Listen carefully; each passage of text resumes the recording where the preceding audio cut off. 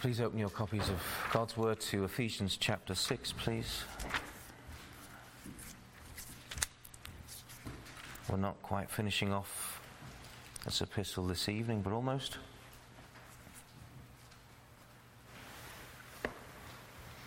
And we read from verses 18 to 24, please, just that last short section. Ephesians chapter 6, and reading from verse 18.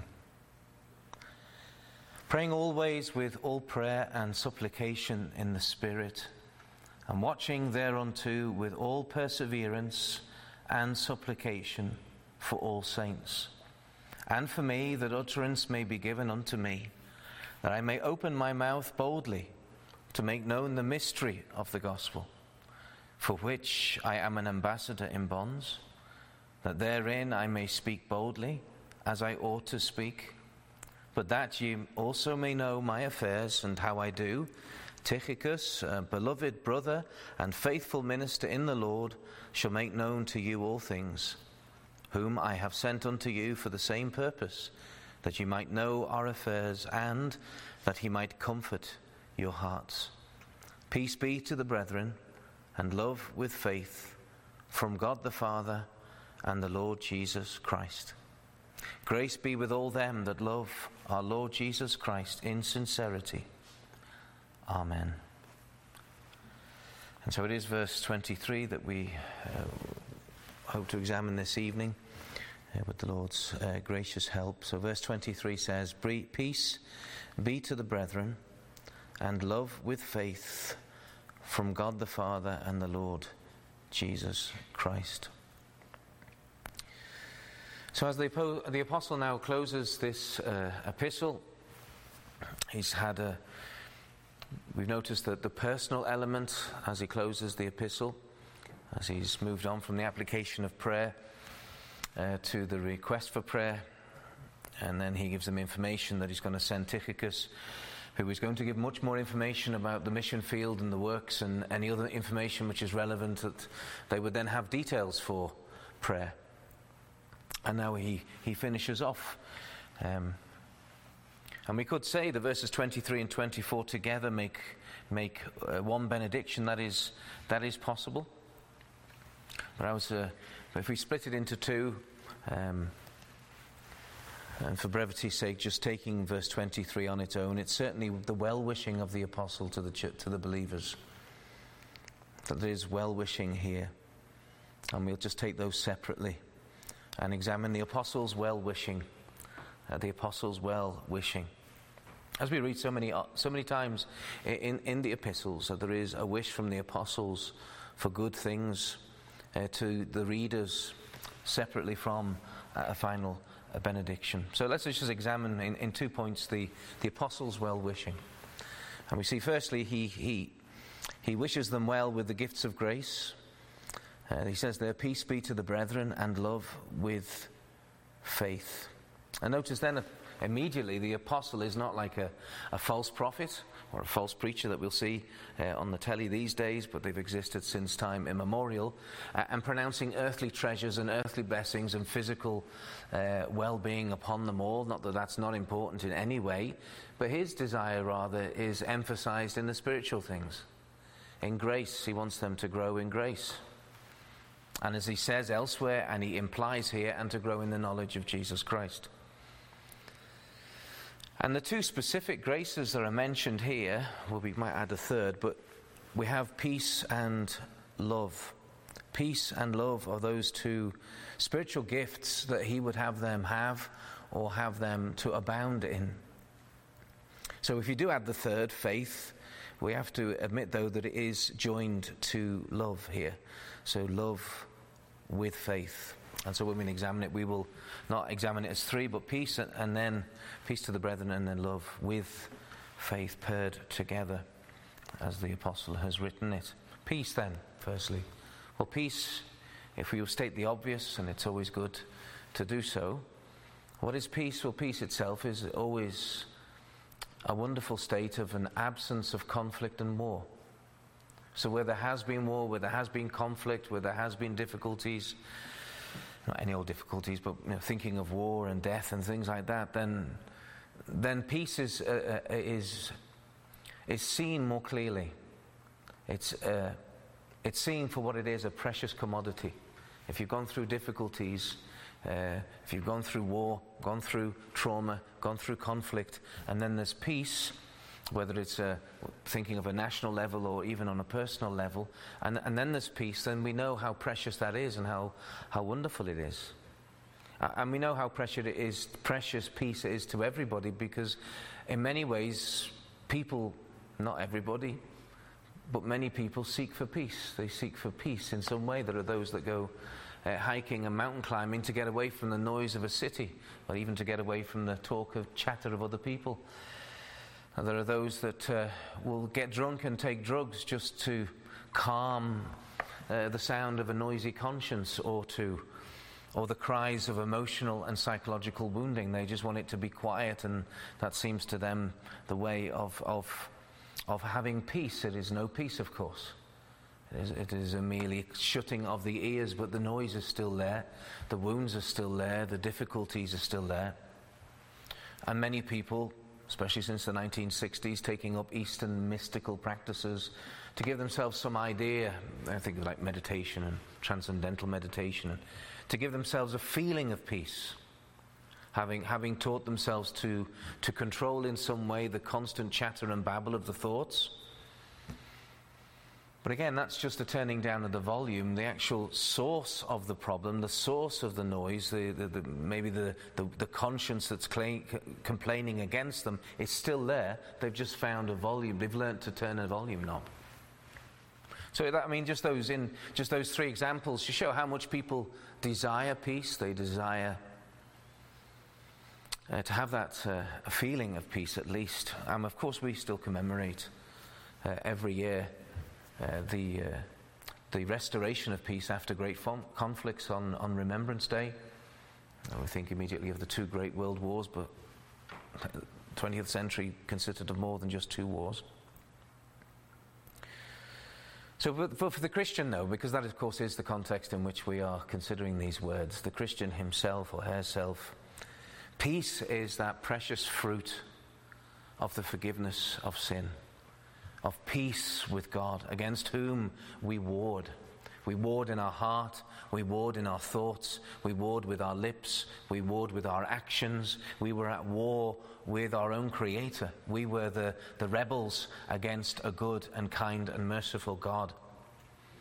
And there's a terrible situation, of course, but then the Lord, by His grace, comes and opens our heart and shows us that we're rebels, shows us that we're at war with Him, and shows us also that He is also at war with us. We are under His wrath and His curse. And so when we do come to Christ and we find that peace, and the conscience is soothed, it's stilled, it is because God declares through the cross the remission of sins and the removal of wrath. That perfect and blessed peace that we have, and we know that that's not always experienced. We know that there are Christians who struggle to have that assurance of faith, so they may not experience it and feel the fullness and the richness of that forgiveness for whatever reason, for whatever spiritual complaint there may be, whatever misunderstanding or lack of trust. But the peace is there. The peace is there. It's a legal passing. Maybe somebody you may know, or you can imagine that somebody goes to a court and they have a terrible case against them, and there seems to be so much evidence against them. They're going to go to prison for life, but they're innocent in their case, just to give us an understanding. And then the judge says not guilty.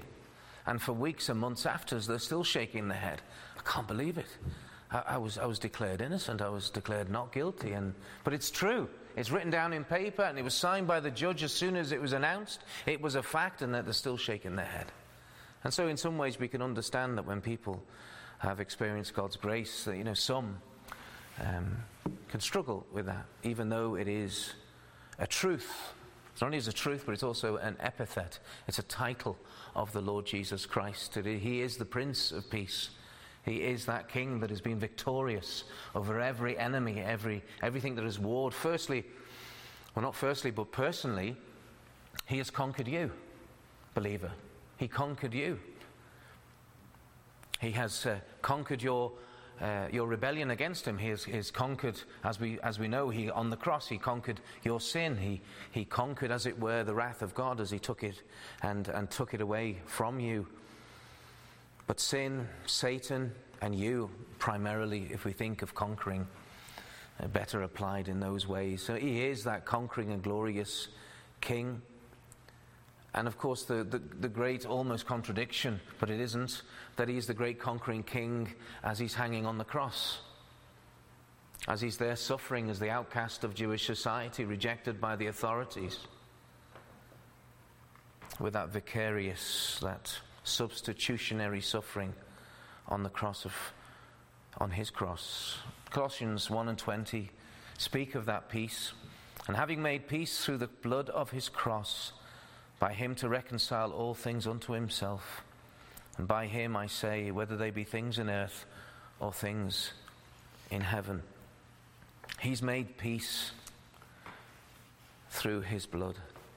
And so it's precious when we realize and when we understand, and we may not understand it ourselves, we may do before we are converted. We may have a great struggle with conscience and conviction of sin. We may not. It may be later on, after conversion, that we start to understand more what the scriptures say about our own wickedness. As we read the scriptures and we look at ourselves and we see, indeed, what a wicked man that I am.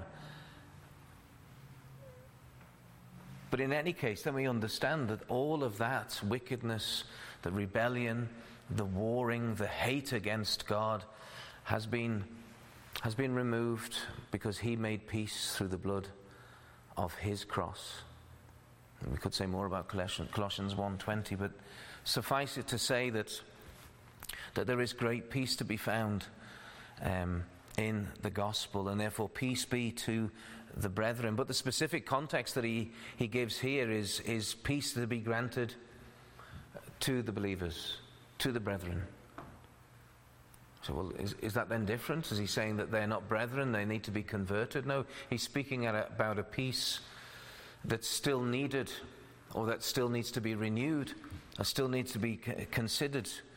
Because the simple truth is, as we read in the scriptures and as we experience in life, that even within the church there is not always peace. There's not always peace. There's conflict. We read that in the New Testament. We read it in the Old Testament. We know it from history. We know it, as I said, maybe even in our own experience. Besides petty gossip, you have vicious slander. You have groups vying against each other. You can have a tyrannical leadership. You can have a rebellious congregation, or both. And there are those within the congregation that would vie for power and status. And so there wouldn't be peace. There wouldn't be peace. Or even something as simple as those that don't pull their own weight, and others then feel abused and taken for granted while they do all the work, or whatever it might be, whatever it is. And I think I've just mentioned the obvious ones. But these and so many other matters can disturb the peace of a congregation, disturb the peace in the interpersonal relationships.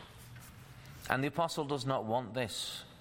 And that's why he closes his epistle to these believers with really desiring, well-wishing them to have peace, that there be peace to the brethren. And so he desires, when he says peace to the brethren, he desires that there be peace within the brethren, amongst the brethren. As we've mentioned already, at conversion, of course, there is great peace to be found in Jesus Christ. Great personal peace. But that peace needs to be seen and expressed within the body of believers, as I've just mentioned. But then coming back to that personal peace, a believer experiencing that peace at conversion still sins. Continues to sin and still needs to find that fresh peace with the Lord. Having sinned, having become guilty of whatever sin, large or small, collection of small sins, an abiding sin, and then as David did in Psalm 51, speaking, create in me a new heart. His heart was not good. Born again soul, born again man. We know that from the context, but there we see finally the word of God enters in. And if we count the months The baby had just been born. The baby was struck with disease, probably in the first few days of life. So there's 9 months, say, of hardened heart in David, where he stays in his sin. And the scriptures are having no effect, it seems. He knows the scriptures. He penned many parts of the scriptures in the Psalms. And yet it had no effect upon him. And no doubt he's going to the weekly synagogue, and if in that time he went to one of those 3 times at the temple, or 2 other periods. But it took the servant of God to speak to him directly. And then his heart was broken. Then he was convicted. Then he humbled himself. Then he saw his sin. And then he had peace with God because he repented. But he hadn't repented for such a long time. So it's shocking to consider the hardness of the Christian heart can be when it goes into a backslidden state of mind and will fight against God, strive against the Spirit. But the biblical answer, therefore, is to keep short accounts with God. Now, that is an old-fashioned expression that when people would go to the grocery store and have an account. And so they go and say, just put it on my account. I'll have this and this and this. Just put it on my account, and you'd get your bill at the end of the month, for example, the end of when harvest came in, you would pay off your accounts. But the longer that you left it, the greater the account was, and the more difficult it was to pay it off. And so the expression of keeping short accounts with God is where you've sinned, and we sin very regularly, every day. Is that when we're aware of that there is sin, that there's something that's come between us and God, then what are we to do? Then we are to keep short accounts, and we are to repent of them there and then. And say, oh, well, it doesn't matter. It's not a very big sin. That's not how the Lord ever considers sin. Sin is lie, sin is death, sin is rebellion. And so we keep our accounts short, and how do we do that? Well, we do that by the way of repentance. In other words, we humble ourselves before God. We confess, we admit that we have sinned against Him. And we can't hide behind a religious, there are those that do so, but we can't hide behind a religious mask before the Lord.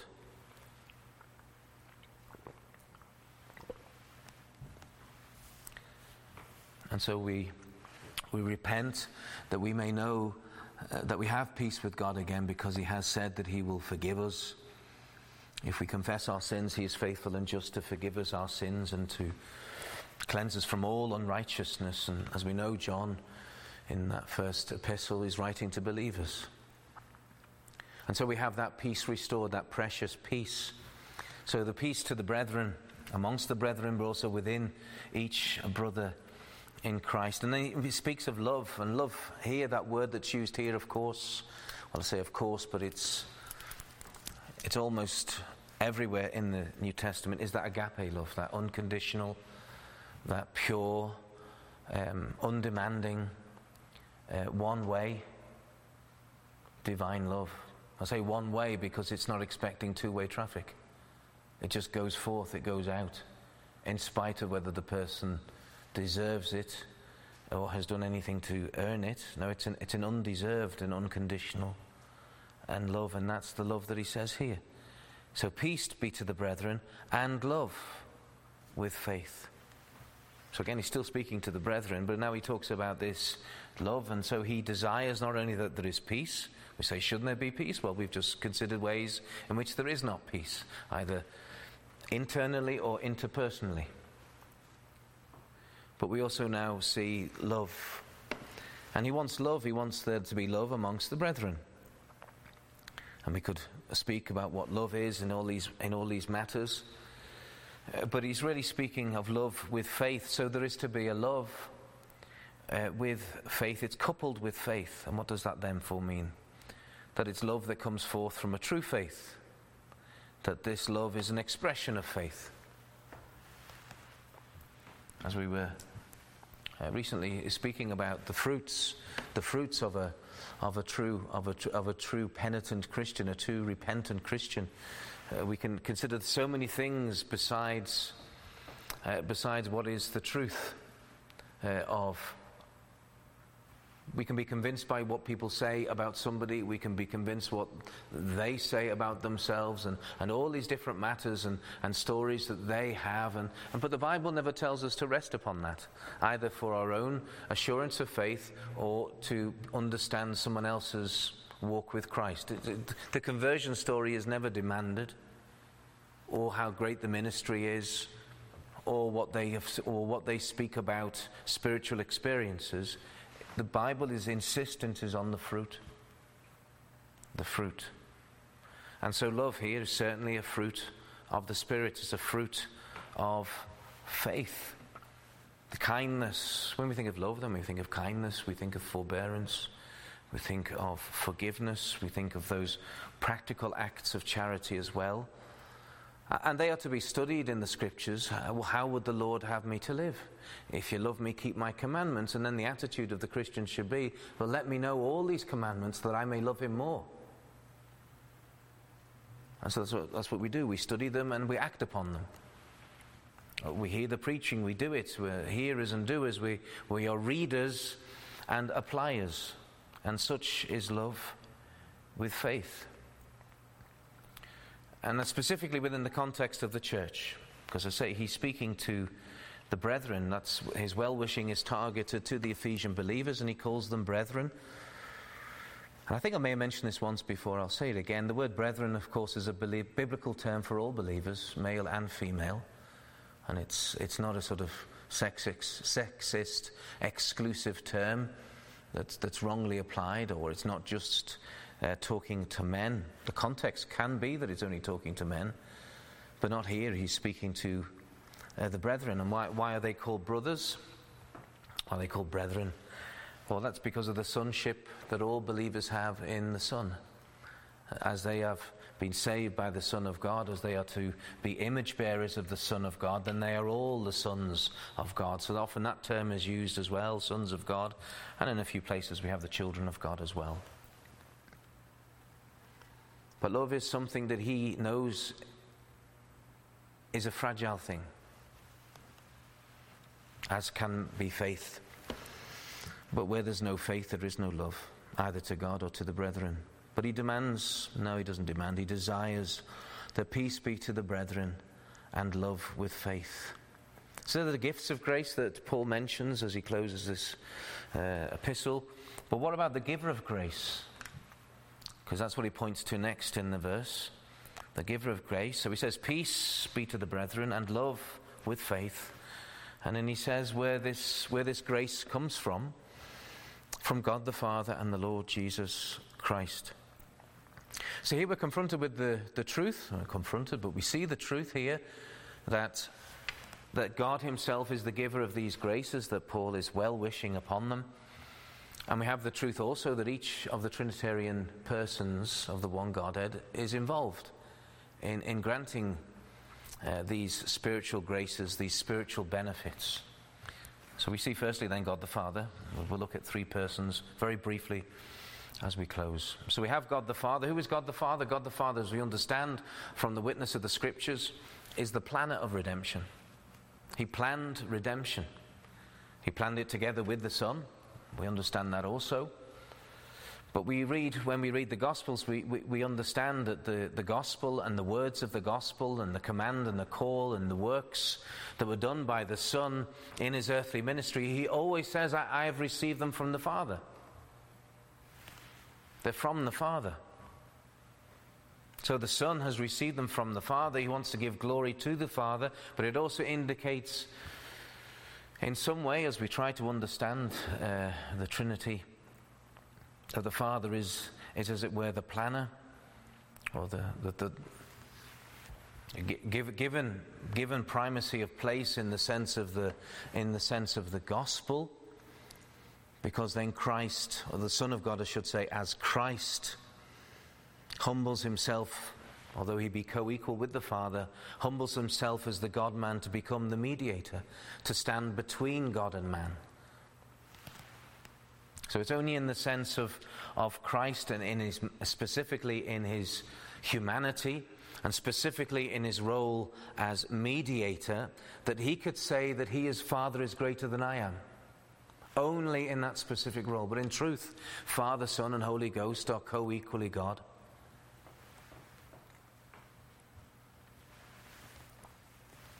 And so peace, as we're looking in the context here, love, faith are from the Father. Yes, they are, but they are given to us through the Son. They're given to us through the Son, who's mentioned next. So from God the Father and the Lord Jesus Christ. So we've had God the Father, we have God the Son. So where the Father is we could say, the planner of salvation, and of course these terms are helpful. They don't say everything. We can also say, just to give a specialism as regards to the gospel, we say then the Son is the purchaser of redemption. The Father, the planner, the Son, the purchaser. And that really points to that one aspect of that core aspect of the gospel, that the incarnate God-man is the Redeemer. He redeems. He delivers. And all of redemption is offered through the Son. As we considered on the Lord's Day evening. Be ye not troubled. You believe in God, believe also in me. And we must have Christ. And then we go to verses 6 and 7 where it speaks, that Christ is the only way to the Father. So we're desiring peace with God. We're desiring relationship with God. Well, that's only through the Son. Only through the Son. So the redemption's offered through the Son, but it is the Son, of course, that's worked redemption.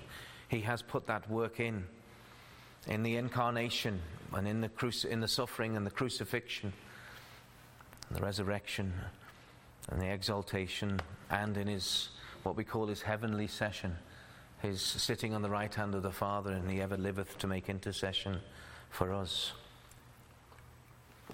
So there is no peace from God, there's certainly no love from God, and there's no faith granted from God unless it be given through the Son, through the work of the Son and through faith in the Son. It's only through him.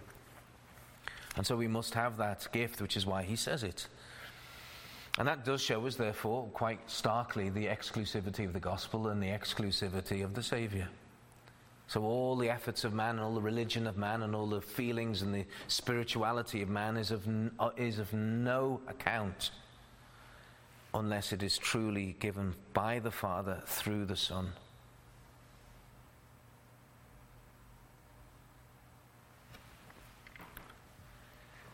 And so in application of that is to considering who the Son is for ourselves. It's considering what the Son is and who the Father is. What a good and kind and providing Father. For the Father has provided the Son. He's provided us with life through the Son, who created all things by the word of his power, sustains all things by the same word. But we're considering who the Father is. And as the Lord Jesus Christ helps us and says, well, if you've seen me, you've seen the Father. So we may not understand the Father, but when we've seen the Son, and we've seen his graciousness, and we've seen his compassion, we've seen his strength and his boldness, but also his love and tenderness, then we know who the Father is also. So we have the Father and we have the Son, and we come to the Son to have more of the Father. And so we come to him and we read his word, we pray to him, we meditate upon what he says, and we do what he says. And that is a regular drinking then at the conduit of grace, who is Jesus Christ. So the Father and then the Son, and then we end with the Holy Ghost. Now the Holy Ghost is clearly not mentioned here, and there's a number of times in the New Testament we only hear the phrase the Father and the Son, or God and the Lord Jesus Christ, or the Father and Jesus.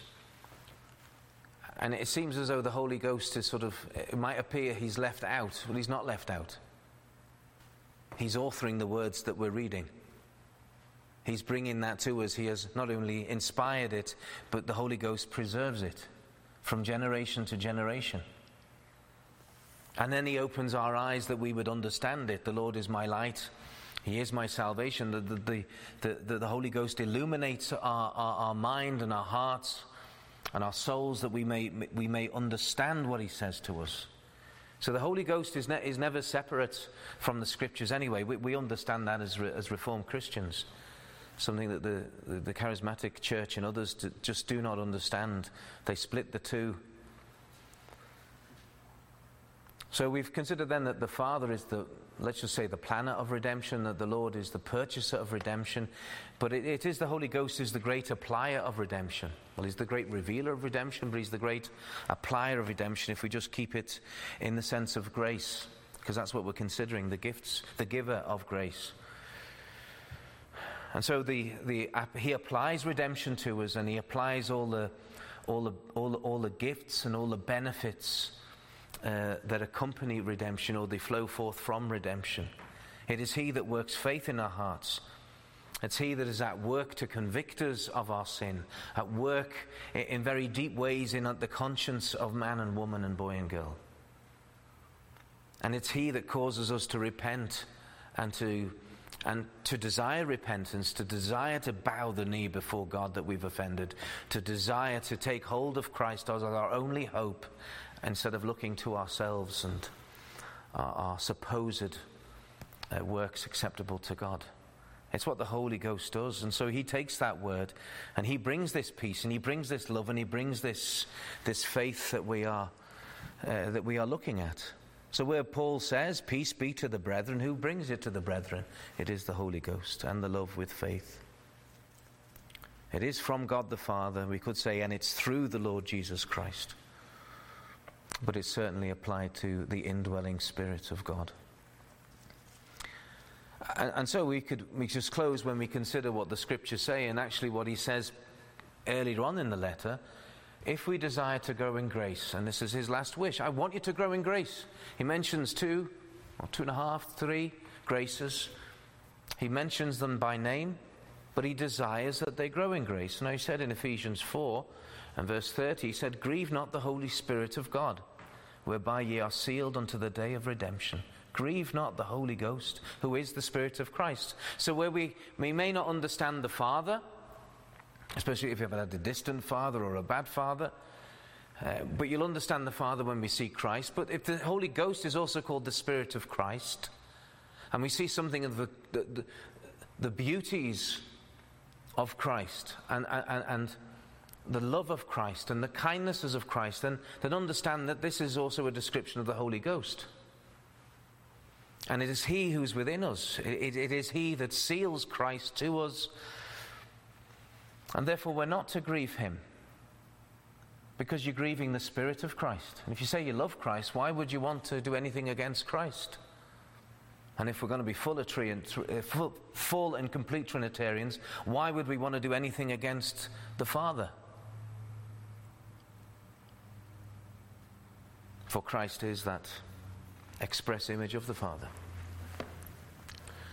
And so we're not to grieve the Holy Spirit, he says, whereby ye are sealed unto the day of redemption.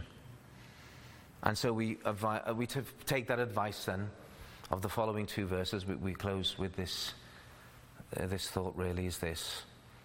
Verses 31 and 32 of Ephesians 4, as he describes what that grieving is. Let all bitterness and wrath and anger and clamour and evil speaking be put away from you, with all malice. And be ye kind one to another, tender-hearted, forgiving one another, even as God for Christ's sake hath forgiven you. So it is those things that would take away peace and take away love and take away faith from a congregation that grieves the Holy Spirit, and that's what he closes his epistle with before we get to the final benediction. The Apostle Paul, who has labored, he labored at a time in Ephesus. It wasn't a 20-year ministry or a 5-year ministry. What we understand, it was a few years, a handful of years before the Lord called him away back into the mission field to travel and preach. But he knows them, and he knows still that he needs it, as we all do, to have that peace and that love and that faith. Lest we grieve the Holy Spirit, lest we grieve Jesus Christ. May God bless that word to us, and may He also grant us that grace that has been spoken of here. Peace be then to you, and love with faith from God the Father and the Lord Jesus Christ. Amen. Let us pray. We thank thee, our God, for thy word. Thou knowest our weakness and our tendency not to take it up and apply it always. But here we see the heart of the apostle for the believers in Ephesus. We understand that what he says about that congregation or that collection of congregations in that city and the area is not far different from every congregation's need for peace, love, faith, and for each believer's need, peace, love, and faith. Lest we grieve the Spirit of Christ. O Lord, that we would have that greater understanding and sight of the triune Jehovah God, Father, Son, and Holy Ghost. And that we would see the goodness and the kindness and the provision of the Father and the applying work of the Spirit. That without the Spirit we would not receive one thing from Christ, and nothing from the Father who works through Christ. And so, Lord, bless that word to us, that we may have that grace unto grace, that we may grow from glory unto glory. That Christ truly will have the preeminent place in our own heart and in our own lives. We pray thee these things, and we plead with thee for that help. That Christ will be truly exalted, whom to know is life eternal. Lord, we pray in the name of thy Son and our Saviour Jesus Christ. Amen.